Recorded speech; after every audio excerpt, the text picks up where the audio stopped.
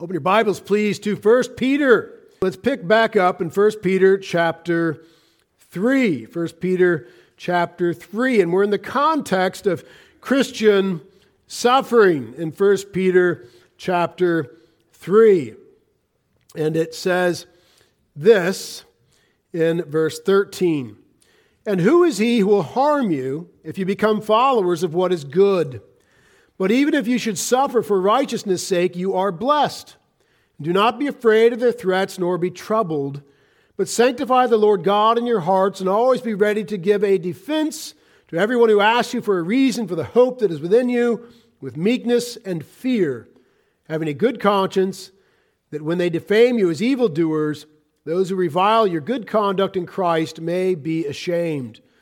For it is better, if it is the will of God, to suffer for doing good than for doing evil. Now that has been preached through on several occasions. We made several runs at that portion of 1 Peter chapter 3, and we're moving on this week, fresh ground in verse 18. We're just laying down the context and background for verses 18 and following. For Christ also suffered once for sins, the just for the unjust, that he might bring us to God, being put to death in the flesh, but made alive by the Spirit, by whom also he went and preached to the spirits in prison, who formerly were disobedient, when once the divine long-suffering waited in the days of Noah, while the ark was being prepared, in which a few, that is 8 souls, were saved through water. There is also an antitype, which now saves us, baptism, not the removal of the filth of the flesh, but the answer of a good conscience toward God, through the resurrection of Jesus Christ, who has gone into heaven and is at the right hand of God, angels and authorities and powers having been made subject to him. Now this is a very interesting portion of 1 Peter.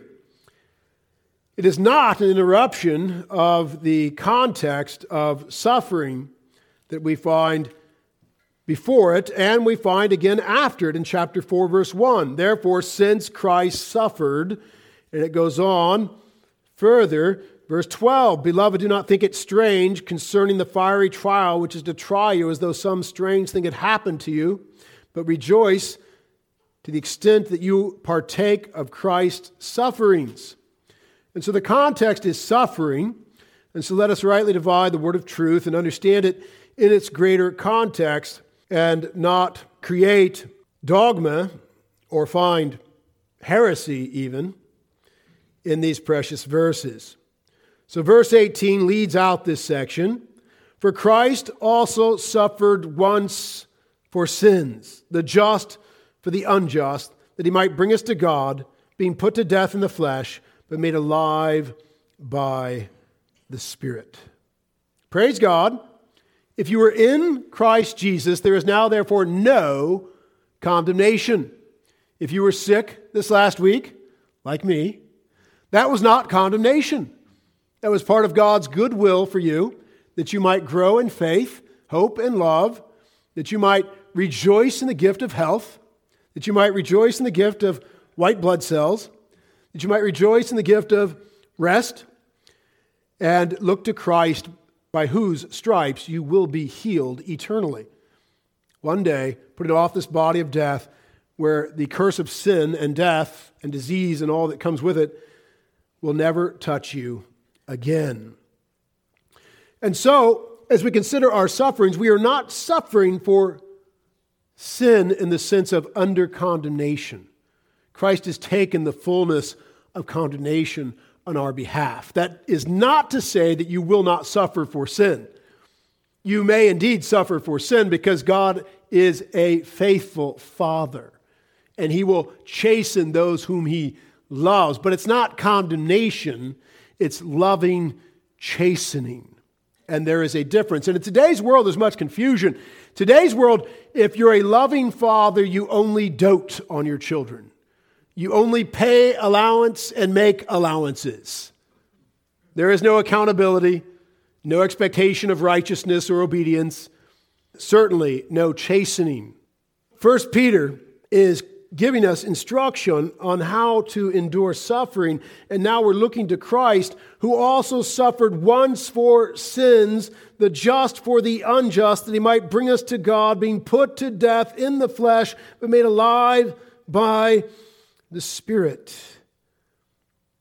And when we get to the end of this section, we find Christ seated at the right hand of the Father in glory. That is our hope, that we will be with him there. For Christ also suffered once for sins. That's our hope in suffering. That Christ has suffered once for sins, once for sinners, and he is pronounced tetelestai over them. It is finished. We are forever saved. We are forever sealed in Christ Jesus. And our present sufferings are not the condemnation of God. Our present sufferings are not evidence that we are estranged from God. Quite the contrary. If we're suffering for Christ and his testimony, his truth, his gospel, his law, his moral standard, then we're suffering literally for Christ. And that is proof of the perdition of those who bring the suffering upon us and of our salvation. That's what Paul, the apostle, who was very familiar with suffering, said to the church of Philippi, that it has been granted to you not only to believe, but also to suffer for his name's sake. And that those who bring the suffering to bear upon us, those who bring the trials and tribulations upon us, they are proving their perdition. And it is the evidence or proof of our salvation. Praise God. Or as Romans chapter 8 would speak, beginning in verse 28 all the way to the end, giving this litany of horrific sufferings, this long list of sufferings that we have never known and by the grace of God will not know, that ends with like nakedness and famine and sword. And it says, to those people suffering those atrocities, that nothing can separate them from the love of God that is in Christ Jesus. That is their confidence. And so this is a similar text in a similar context, or the same context of suffering. For Christ also suffered once for sins, the just for the unjust, that he might bring us to God, being put to death in the flesh, but made alive by the Spirit. Christ also suffered once for sins. You might read Hebrews 9 and 10 again and again if you are confused about Christ's suffering and the sufficiency thereof. Once for sins. Once. And then he ascended. And he sat down at the right hand of the Father. And that's what we see at the end of this section. He suffered once for sins. And then in verse 22, who has gone into heaven and is at the right hand of God, angels and authorities and powers having been made subject to him. And there he remains. And Catholicism dies. And the Orthodox Church with it. For Christ is not re-crucified in a non-bloody manner. Christ is not called out of heaven into a wafer to be worshipped and eaten for justification of sin. For Christ has also suffered once for sins. And the bread, or wafer, is a remembrance of that broken body, a remembrance of his shed blood 2,000 years ago. For Christ also suffered once for sins, the just for the unjust. He suffered once for sins. He literally suffered the fullness of the wrath of the Almighty, eternity's hell on that cross, taking the penalty for specific sins and specific sinners. It is a limited atonement. It is a specific atonement. He died for a people. He paid the price for a people. He finished his work of redemption for a people. Thus he pronounced it finished, not potentially finished, for an untold people, an unknown people, not a potential sacrifice for potential sinners who would potentially come repenting and believing upon him, but an actual sacrifice for actual sinners and the actual sins they have or would yet commit. Thus, he is an all-sufficient Savior with a real atonement, not a potential atonement. For Christ also suffered once for sins, not generically, but very personally, with full knowledge, full omniscience. The just for the unjust. He, the just one. He, the holy one. Holy, holy, holy. We just sang. He is the just one. He is the holy one. The just. He who had no sin. He who had no curse of death upon him became sin for us and took our curse upon himself. Took the penalty of sin upon himself and paid that penalty. This is the love of our King for us. For Christ, the King, also suffered once for sins, the just for the unjust. So this is the just King, the holy King, the suffering King who laid down his life for sinners, that he might bring us to God. That he might bring us to God. And that he did. All those he died for will be brought to God. All those he pronounced tetelestai over will repent, will confess Christ as Lord, and will be delivered to the Father. Not one will be left or lost from his hand. That he might bring us to God, being put to death in the flesh, but made alive by the Spirit. Being put to death in the flesh. He literally died. He truly died. He did not swoon. He was not mostly dead, and then he revived in the coolness of the tomb. No, he was fully dead.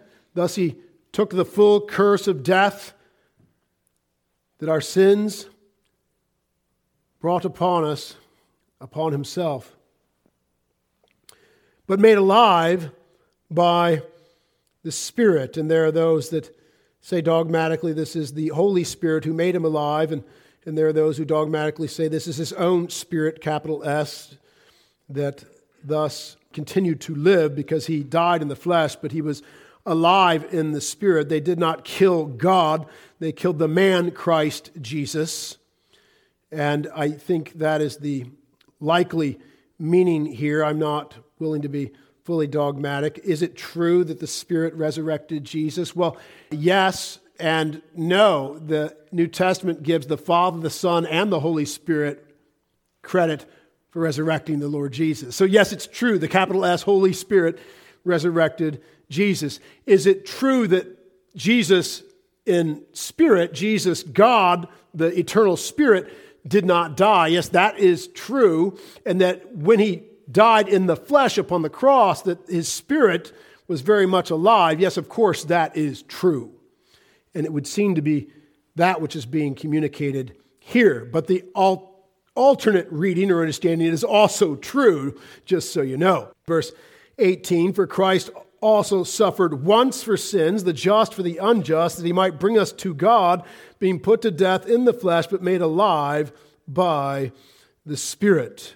Verse 19, by whom also he went and preached to the spirits. Now this is to me the illuminating verse as far as verse 18, not being the Holy Spirit, but his capital S Spirit, because verse 19, by whom also he went and preached to the Spirit. So in his spiritual form, if you will, because Jesus is eternally God the Son, right? And yet he took upon himself the additional nature of mankind, coming in the likeness of men, that he might be crucified. And so it's his flesh that was crucified. It's his flesh, his humanity, the man, Christ Jesus, that died upon the cross, but God did not die. God the Son did not die in his spirit. Oh no, he's very much alive. And thus, verse 19, by whom also he went and preached to the spirits in the prison, who were formerly disobedient, when once the divine long-suffering waited in the days of Noah while the ark was being prepared, in which a few, that is 8 souls, were saved through water. Now, I mentioned earlier that some find heresy in these verses.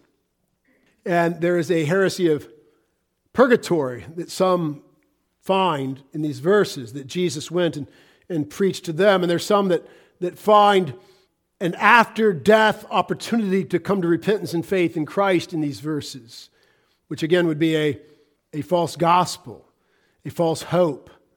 We have one opportunity in life while we live and breathe to repent and confess Jesus Christ as Lord. And so what is this saying? If it's not purgatory, if it's not a post-death opportunity to receive Jesus, oh, now I see. What is it? Well, it is the Lord Jesus preaching, it says, preaching. Now, there's some that infer that, he's like preaching the gospel.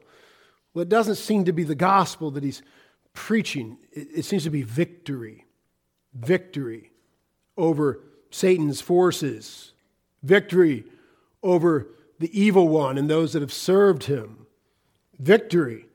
By whom also he went and preached to the spirits in prison, who formerly were disobedient, when once the divine long-suffering waited in the days of Noah while the ark was being prepared, in which a few, that is 8 souls, were saved through water. This would appear to be a reference to Genesis 6 and the strange events that took place there. If you'll turn there briefly.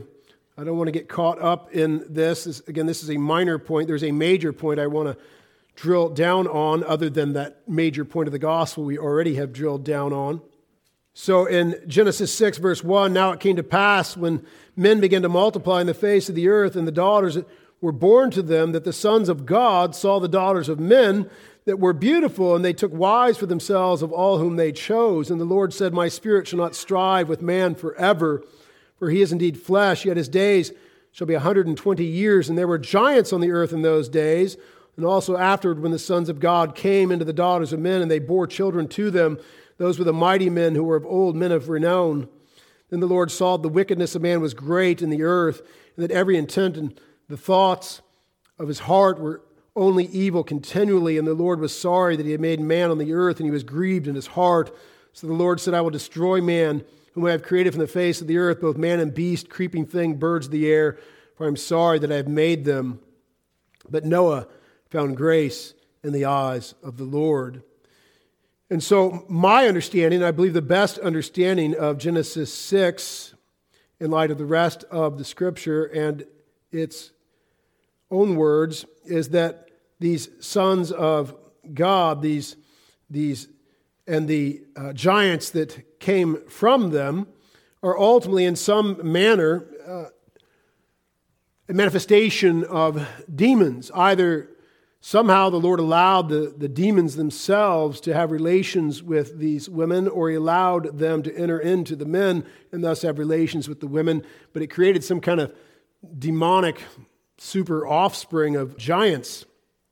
And the Lord brought judgment upon that, of course, and upon mankind as a whole. It was an unprecedented evil time in the history of humanity up to that point.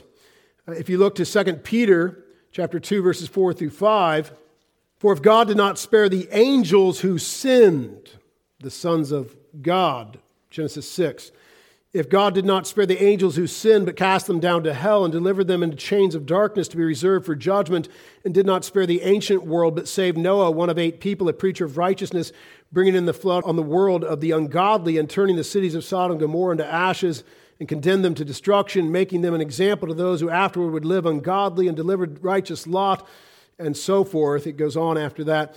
The portion we're looking at in particular here is God not sparing the angels who sinned. What are angels that sin? Demons. And where is their sin in the context of Scripture? Well, let's see. Verse 5, and did not spare the ancient world, but saved Noah, one of 8 people.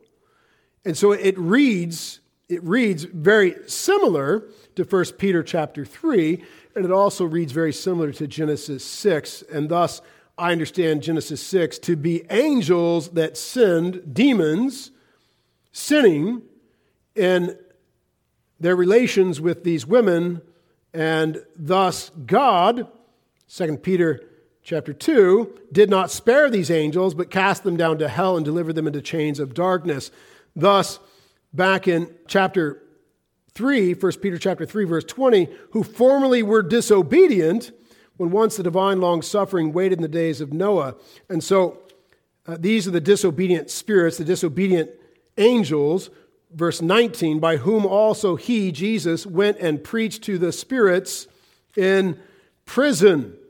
And so Scripture, interpreting Scripture, we understand these are demonic beings who had relations in a way that was unprecedented and allowed for some reason by God in that time, creating these giants, and God wiped out this offspring in the global flood, and he also cast these demons who sinned in this particular way into a hellish holding tank awaiting final judgment.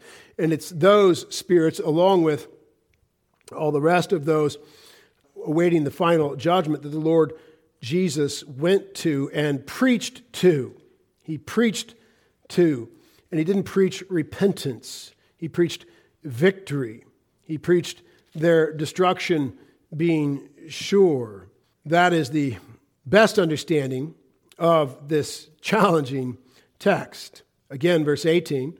For Christ also suffered once for sins, the just for the unjust, that he might bring us to God, being put to death in the flesh, but made alive by the Spirit, by whom also he went and preached to the spirits in prison, who formerly were disobedient, when once the divine long-suffering waited in the days of Noah, while the ark was being prepared, in which a few, that is 8 souls, were saved through water. There is also an antitype which now saves us, baptism. And here we stumble into a potential second heresy.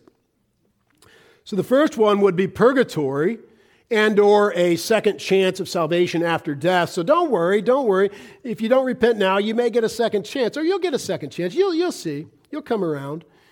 And that's a very dangerous teaching because it takes the zeal out of our evangelism. It takes the zeal out of our Great Commission obedience, that we might see sinners saved. Because, hey, they'll get a chance in purgatory to either work off their sins, they'll get a chance after death to meet Jesus and bend their knee. And surely there, before him, they'll be reasonable and bend their knee to him.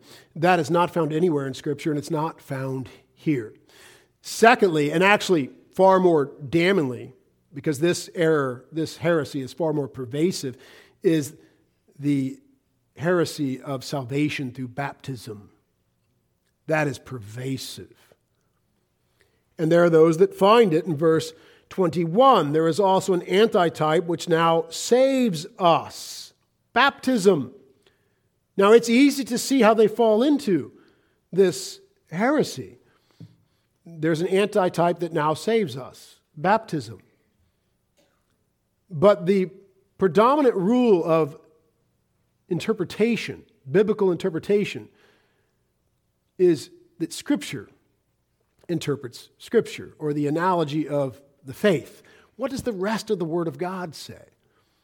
And clearly, I would argue, in context, and also from the greater context of the Bible, baptism does not save. Salvation is by grace alone, through faith alone, in Jesus Christ alone. And there we stand. And yet, look! The baptismal regenerationists, that's the name of the heresy, that's what they will say. Look here. It saves us. It saves us. And so there is also an antitype which now saves us, baptism.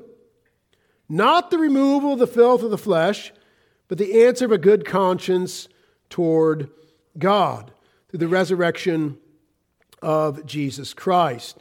Now, some say this is not actually a reference to baptism at all. I think that's probably too far. I think that's probably a stringent defense against the heresy of baptism. They say that this is a reference to the waters of the flood that Noah survived through, and that hardship, right, did not result in their destruction. And you can only, we we kind of gloss over the flood as far as the terror that it would have been. It would have been absolute terror to Noah, Shem, Ham, and Japheth, except by the grace of God. And I think they believed God. Obviously, they built this ark, and the Lord did this miracle of bringing these animals two by two, and they sang that song, and they come in by twosies. So clearly they were full of faith.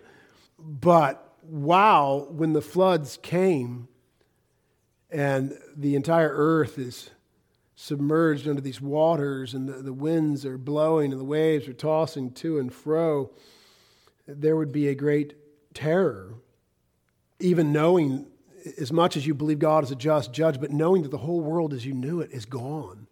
Everyone else that you knew, who you would love, just as we love many people now that are perishing, that are outside of the ark of Jesus Christ. It would be terrifying.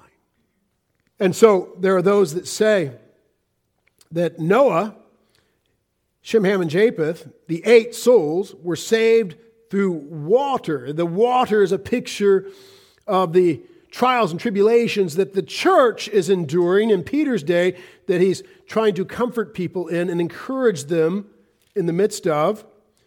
And thus, this baptism, there is now also an antitype which now saves us, baptism.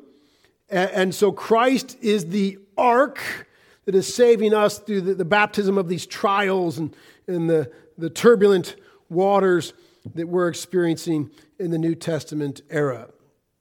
I don't ascribe to that position. I'm just explaining it to you. I think it is speaking of baptism. I just think we need to rightly divide the word of faith regarding baptism. There is also an antitype which now saves us, baptism, not the removal of the filth of the flesh, but the answer of a good conscience toward God. That's the clarifying portion. This isn't speaking about getting wet saving you, the water saving you, being dipped in Jesus' name or sprinkled in Jesus' name saving you, which, by the way, baptism is rightly translated immersion or immerse. So there's an antitype which now saves us, immersion, not the removal of the filth of the flesh, but the answer of a good conscience toward God, which points to faith alone. And so, as you come to God by grace alone, through faith alone, you follow Christ and obey Him in baptism. The baptism does not save you. The removal of the filth of the flesh, the immersion of the water, does not save you, but your conscience or your faith, conscience with faith. That's the etymology of that word, con, with, shuns, faith. Your conscience is what saves you by faith alone in Christ alone. But the evidence of our saving faith is what?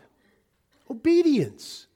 And the first obedience in the realm of ordinance is baptism. We're publicly identifying with Jesus Christ as our Lord. In fact, I'll go a step further. We're publicly identifying with the one true God, Father, Son, and Holy Spirit, being immersed in the name of the Father, the Son, and the Holy Spirit, and that we have died with Christ and been resurrected with Him.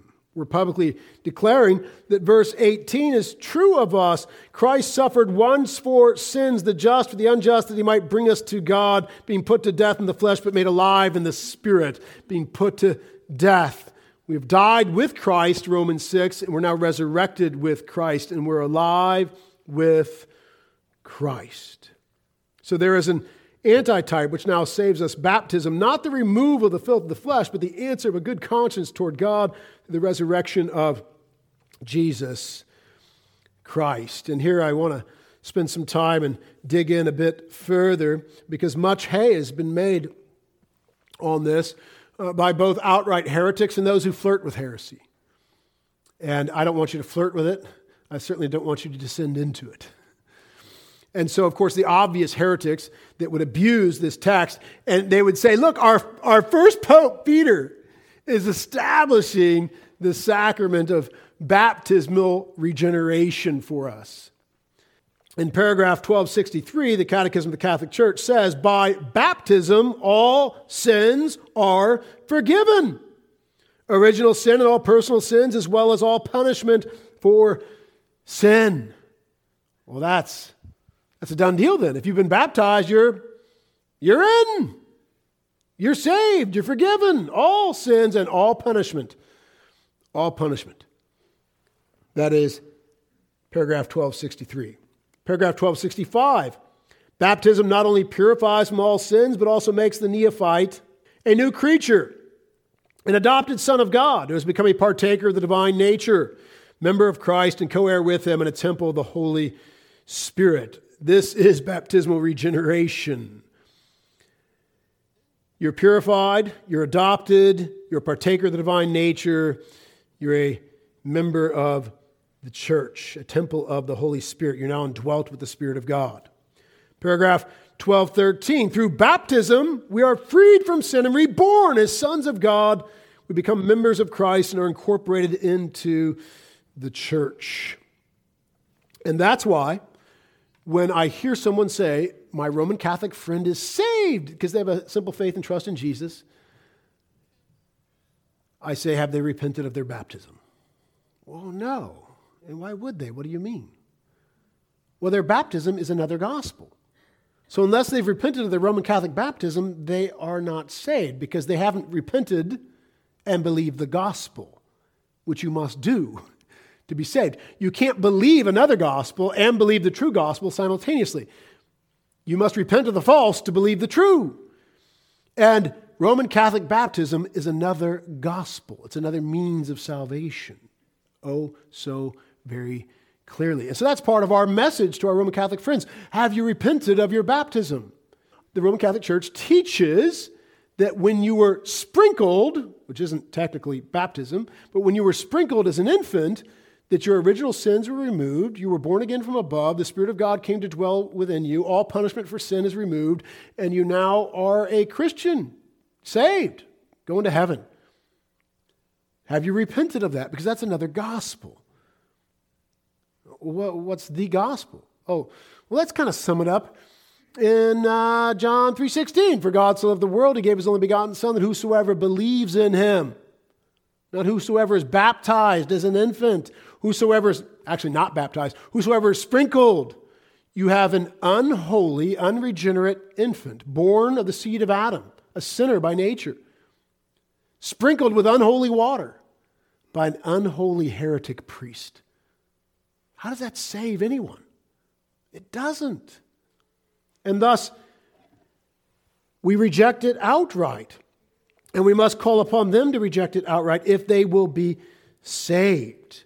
So 1 Peter chapter 1, back a few chapters, verse 18. Again, Scripture, interpreting Scripture, lest we mishandle 1 Peter chapter 3. 1 Peter chapter 1 says, knowing that you were not redeemed with corruptible things, like silver or gold from your aimless conduct received by tradition from your fathers, but with the precious blood of Christ, as a lamb, without blemish, without spot.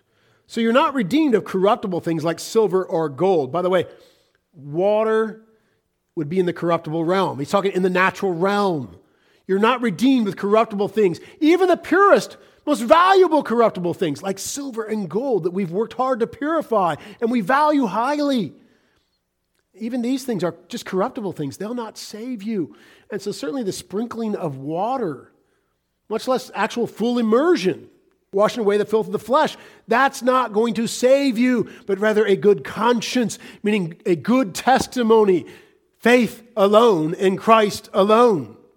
That saves you. But if you are saved by grace alone, through faith alone, in Christ alone, you will obey Christ and you will be baptized as a public testimony that you have been saved by grace alone, through faith alone, in Christ alone.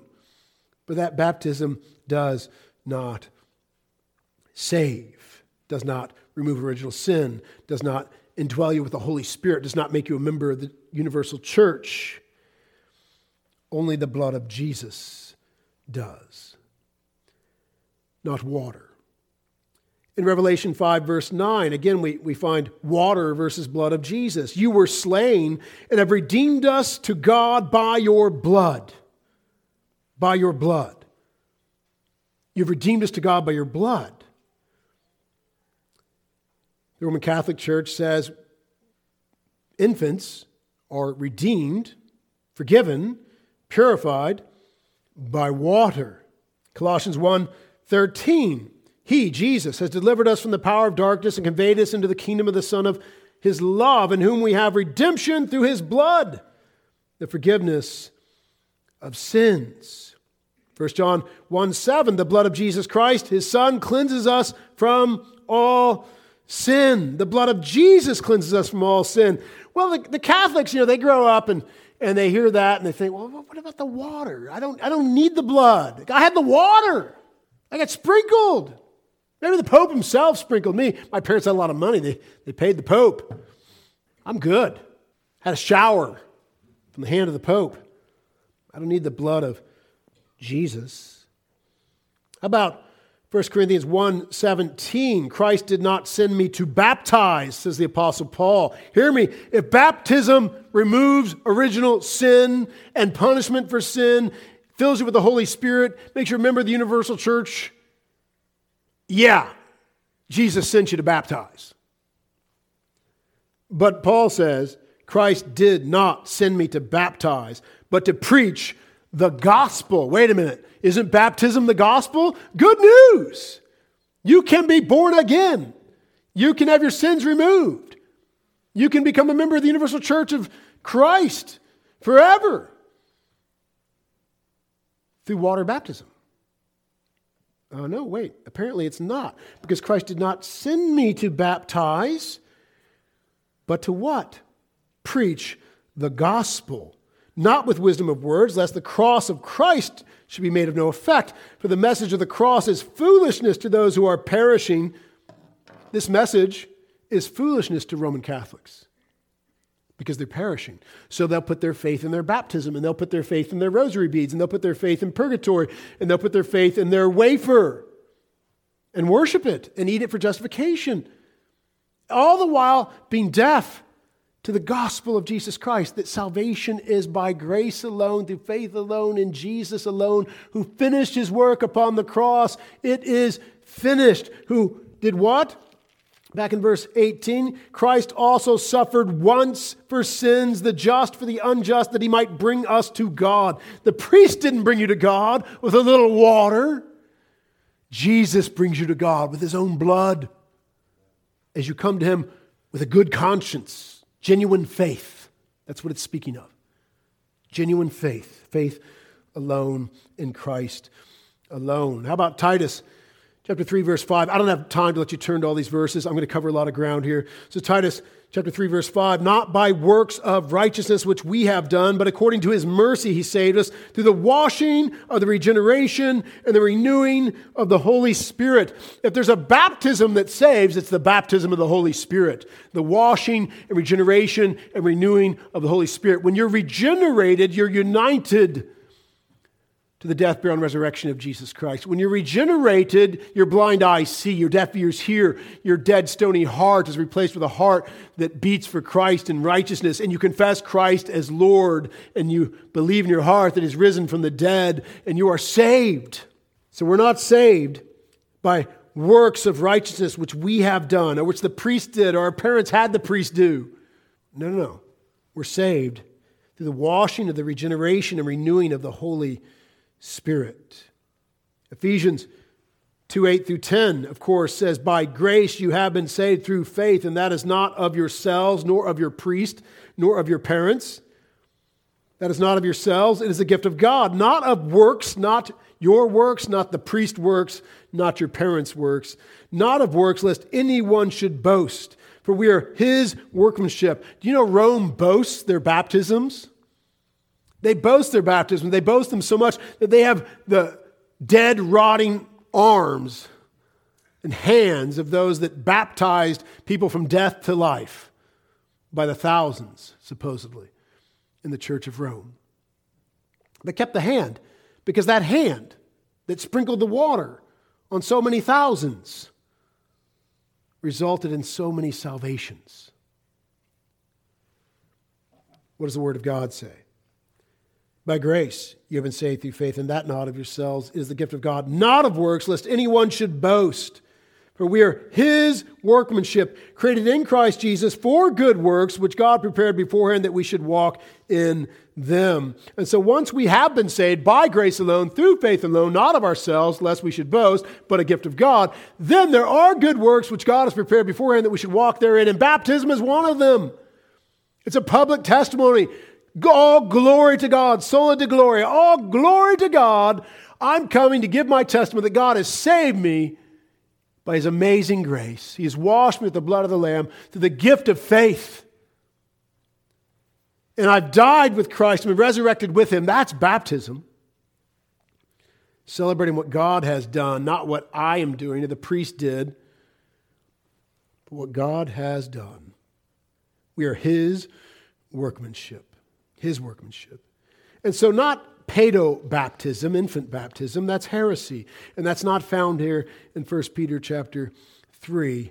But credo baptism or believer's baptism, that's where we stand. And that's what the Lord Jesus commands in Matthew 28, 18 through 20, of course. He says, all authority has been given to me in heaven and earth. Go, therefore, make disciples, conscious followers of Jesus. Make disciples of all the nations, baptizing them in the name of the Father and of the Son and of the Holy Spirit, teaching them to observe all things that I have commanded you. And lo, I'm with you always, even to the end of the age. So disciple precedes baptism. Make disciples. You preach the law of God that it might be a tutor to bring men to Christ to be justified by faith. You preach the gospel of God, for it's the power of God to salvation. They hear the law, they feel the weight of their sin, they hear the gospel, they see the door of salvation in Jesus Christ. They repent, confess Christ as Lord, believe in their hearts that God has raised from the dead. They are saved, and now they want to celebrate their salvation and tell the world that they're saved through their baptism, which is a picture of what Jesus did, not what they are doing, not what their pastor is doing, not what the priest did when they were an infant. It's a picture of what God did. To God be the glory. Discipleship precedes baptism. Make disciples of all the nations, baptize them. You don't simply go and baptize. As the Apostle Paul said in 1 Corinthians chapter 1, Christ did not send me to baptize, but to preach the gospel. That's how you make disciples. Then once they're disciples, oh yes, we do baptize them. Believers' baptism command, very clear.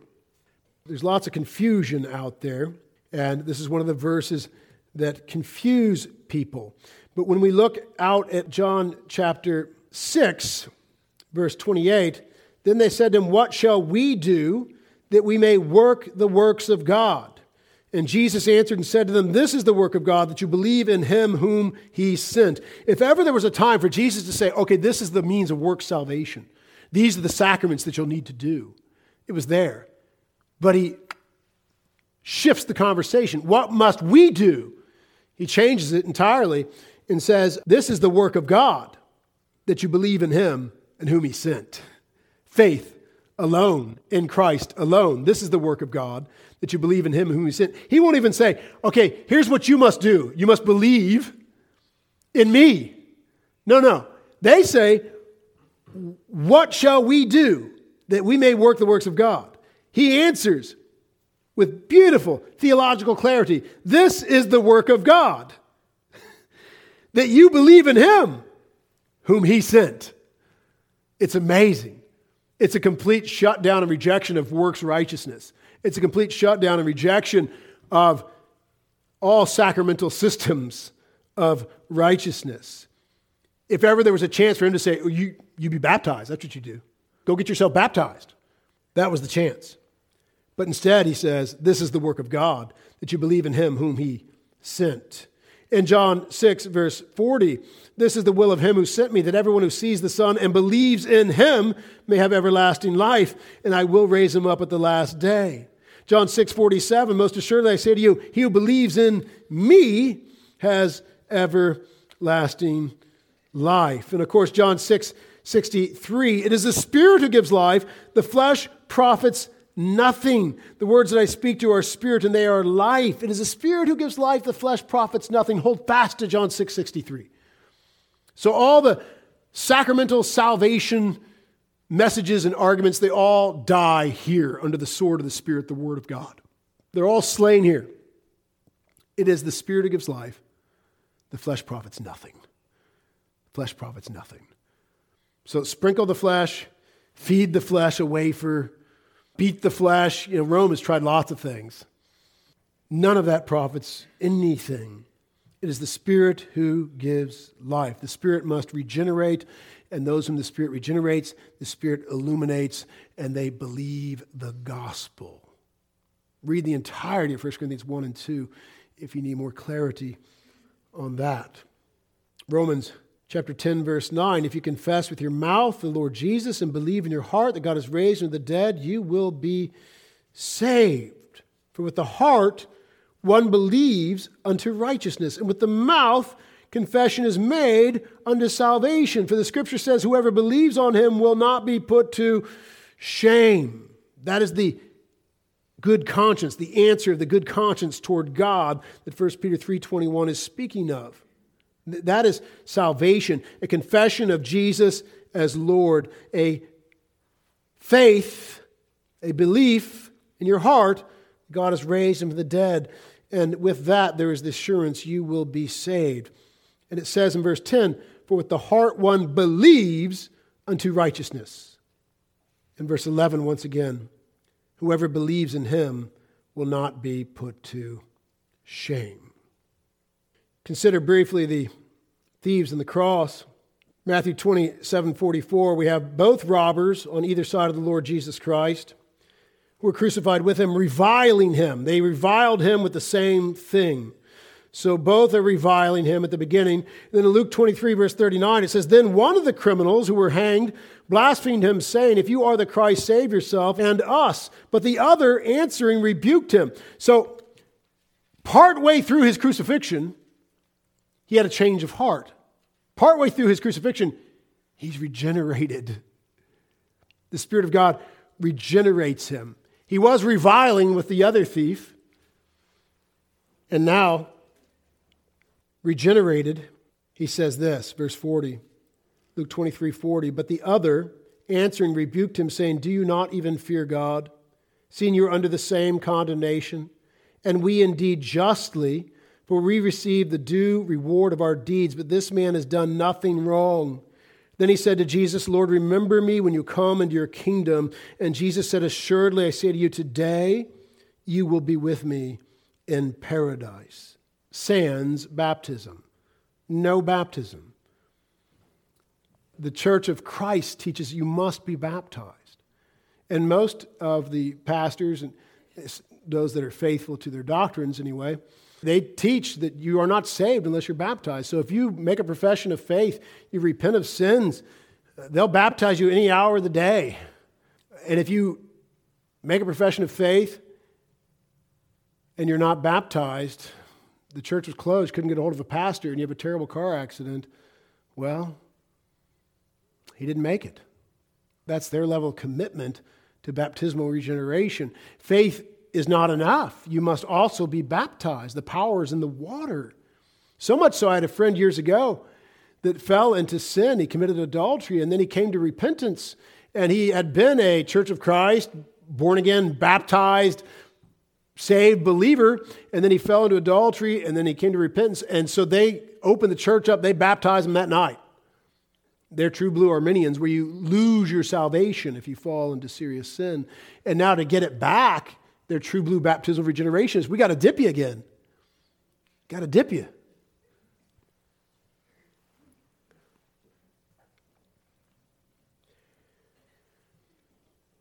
And so on the pages of Scripture in Acts, we find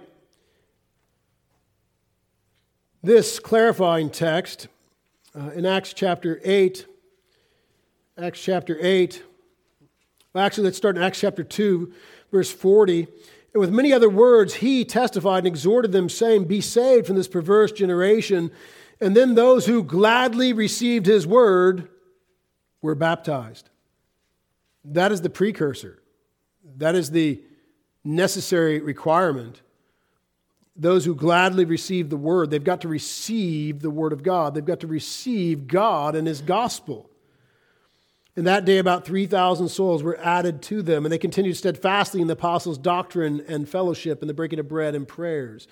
In Acts chapter 8, verse 12, but when they believed Philip as he preached the things concerning the kingdom of God in the name of Jesus Christ, both men and women were baptized. When they believed the things preached, then both men and women were baptized.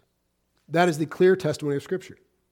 In Acts chapter 8, verse 26, now an angel of the Lord spoke to Philip, saying, arise, go toward the south along the road which goes down from Jerusalem to Gaza. This is desert. So he arose and went, and behold, a man of Ethiopia, a eunuch of great authority under Candace, the queen of the Ethiopians, who had charge of all her treasury and had come to Jerusalem to worship, was returning and sitting in his chariot. And he was reading Isaiah the prophet. Then the Spirit said to Philip, go near and overtake this chariot. So Philip ran to him and heard him reading the prophet Isaiah and said, do you understand what you are reading? So this was an Ethiopian Jew, right? He was a convert to Judaism, but he was Ethiopian. He was not a Christian. He knew nothing of Jesus Christ. And he's reading Isaiah, and Philip comes and says, do you understand what you're reading? Verse 31, and he said, how can I unless someone guides me? And he asked Philip to come up and sit with him. The place in the scripture which he read was this, and he was led as a sheep to the slaughter, and as a lamb before its shears is silent, so he opened not his mouth. In his humiliation, his justice was taken away, and who will declare his generation? For his life is taken from the earth. So the eunuch answered Philip and said, I ask you, of whom does this prophet say this, of himself or some other man?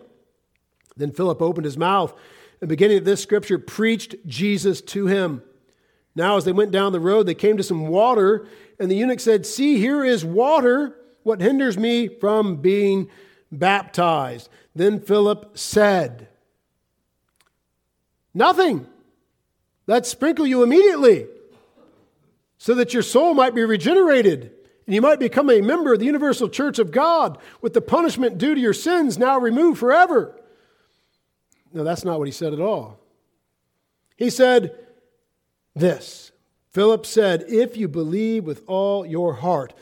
The eunuch, what hinders me from being baptized? Philip, if you believe with all your heart, you may. If you have the answer of a good conscience toward God, you may. In other words, if you're saved, if you believe the gospel, then yes, you may be baptized. Otherwise, you may not, because it's credo baptism. You must ascribe to the creed, the faith. You must believe. It's believer's baptism. You must confess Jesus Christ as Lord and believe in your heart that God has raised him from the dead, or you may not be baptized. I'm not going to baptize you while you're yet an unbeliever. And yet Rome has baptized unbelievers for centuries.